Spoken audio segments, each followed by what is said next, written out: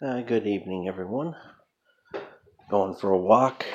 Thought I'd do a walk and talk while I always got things on my mind late at night. So, anyway, here we go. So, as we've discovered, this will be a shout out to people I had a conversation with tonight. Thanks for helping me out with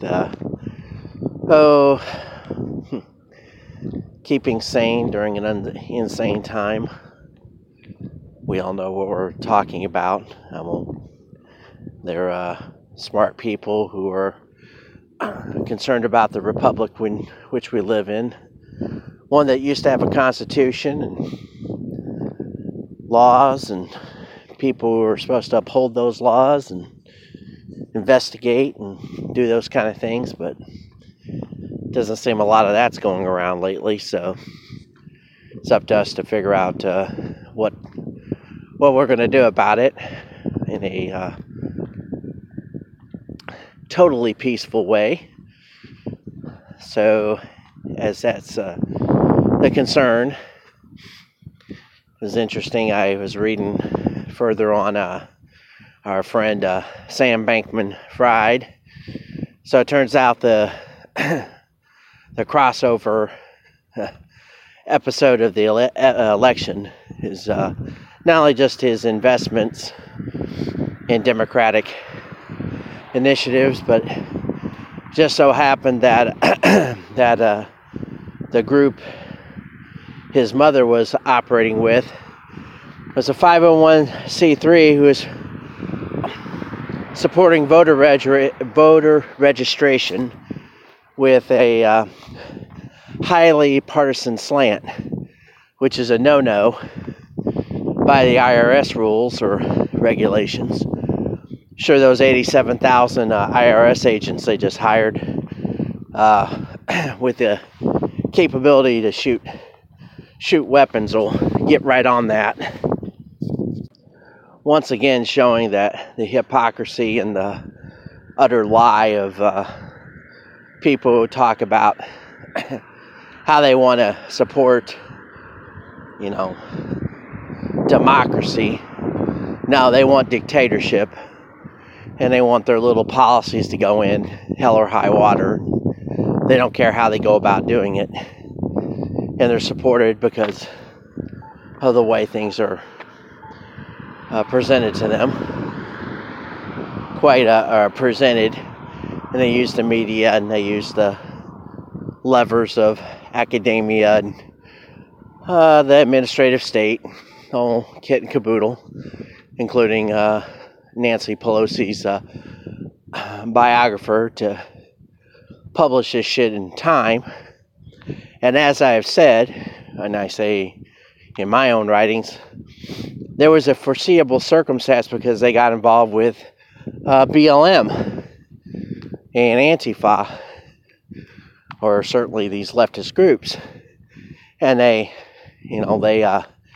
connected to these people.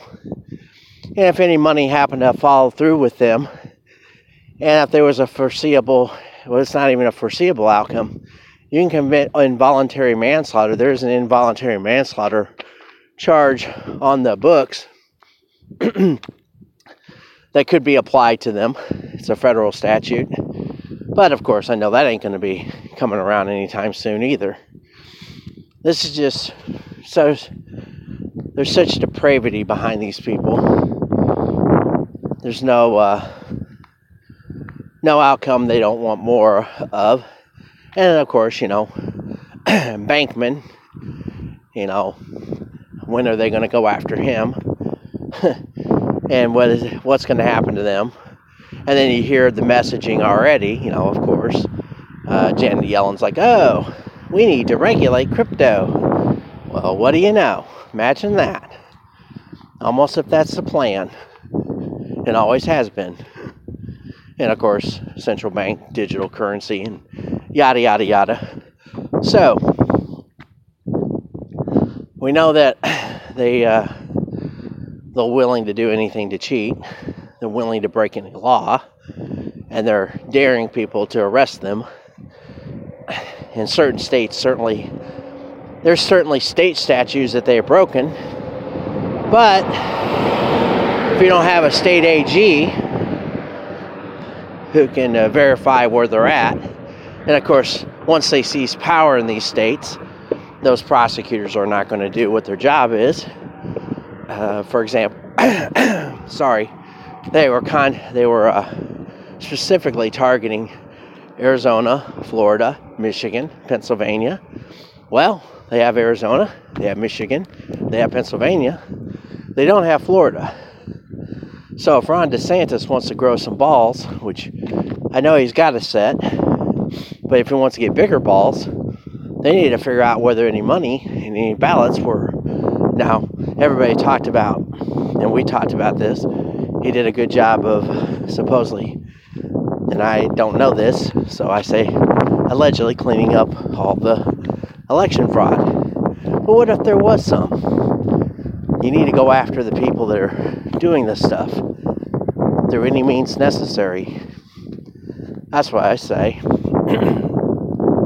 Because if you don't, they can continue to do it in larger portion. Until you start arresting people and figuring out a way to do it, nothing is going to happen. This is a war. It's a war for your country. Certainly isn't going to get any better. People are already talking about, and this is a good idea, decentralized localism, coming up with ways to do this. Just so you know, when the Soviet Union was taken over, the lefties or the communists took over the cities first, and then once they got their technocrats together, they came out to the countryside to take care of the rest. So while we can come up with decentralized systems, and we can hope that we'll have some common sense, eventually these people that are in the technocratic realm will send out their minions, because they have their useful idiots, and they will be hungry, and they'll be vicious, and they'll be told that the people out in the countryside have been squirreling away food and doing things like that. I'm just steelmanning the whole decentralization, which I don't disagree with at all. If these people would leave us alone, I'd be all set for that. But I'm not. I'm looking at this from a military strategy standpoint, that if they're going to do this, they're not going to do it half-ass. They want the whole enchilada. They're not going to allow, sure, there's a possibility you could survive. There's a possibility, but it's going to be very different from what you want. And there's an absolute surety that they can come and do this very easily. And so, to follow, what's his, Alexander Solzhenitsyn. It's cold outside. My tongue doesn't work well when it's warm and regular. So he said you have to fight these people, make it a very high probability of failure for somebody in the group. Now granted, that's why they're trying to turn to drones, and they're creating those mechanisms because they don't want to get their hands dirty, and we know all about those. And would they do that on U.S. soil? Yes. Once we get to that point, all bets are off. It's just the way it is. But that's down the road. But how far down the road? 1, 2, 5 years. I mean, the Germany of 1933 didn't portend well for the Germany of, well, by 1938, 39, we know what was going on. And that was in a, shall we say, less, what would you say, less accelerated time. I suspect that we're on a more accelerated timeline, given what we see already, and we know about the 2030 drop dead date.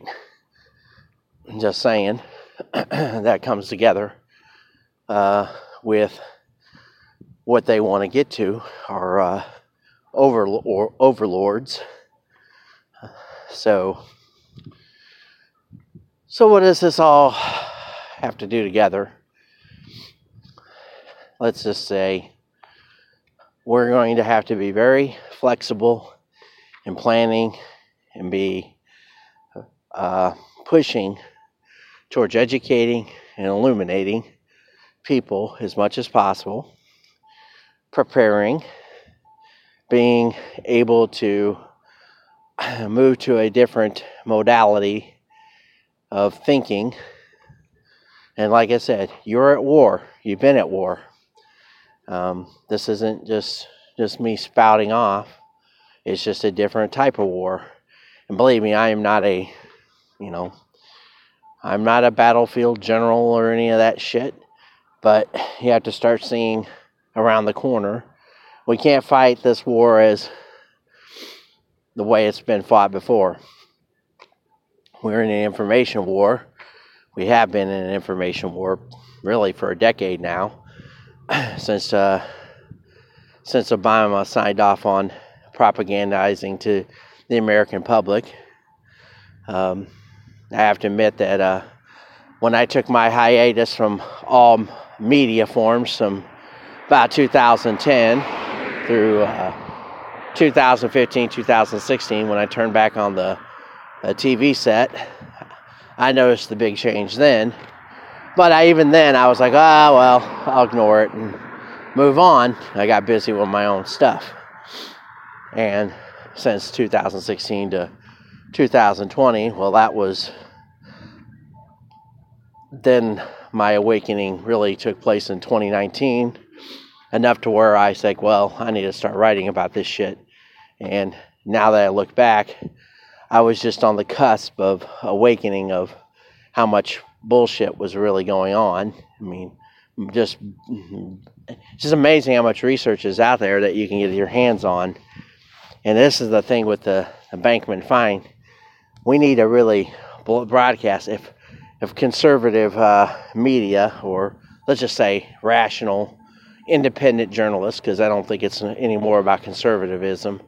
It is towards conserving knowledge and resources and the principles of the Constitution. But we need independent people who are like, no, I'm not down with being hustled by these monsters and being being censored and deplatformed and debanked and told that I'm ostracized from speaking out against my supposed moral betters, which are just parasites. Now we need to exploit somebody like a Bankman-Fried, because he is a nexus of a whole bunch of shit. We need people to be more aware, and you gotta look at it this way. There's got to be. He had over 100,000 people that were invested in this crypto craze. How many of those people, because we know the techies are usually young and democratic, how many of them got burned and burned hard? And how many of them are going to go to the next level and figure out how much of their voting hustles and everything have been financed by this guy, and then he ripped them off. You know, one thing about the youth, they don't like being screwed over. So you might be able to turn these people on, and a lot of these people have connections, broadcasts, and like anything else, you need to amplify the message.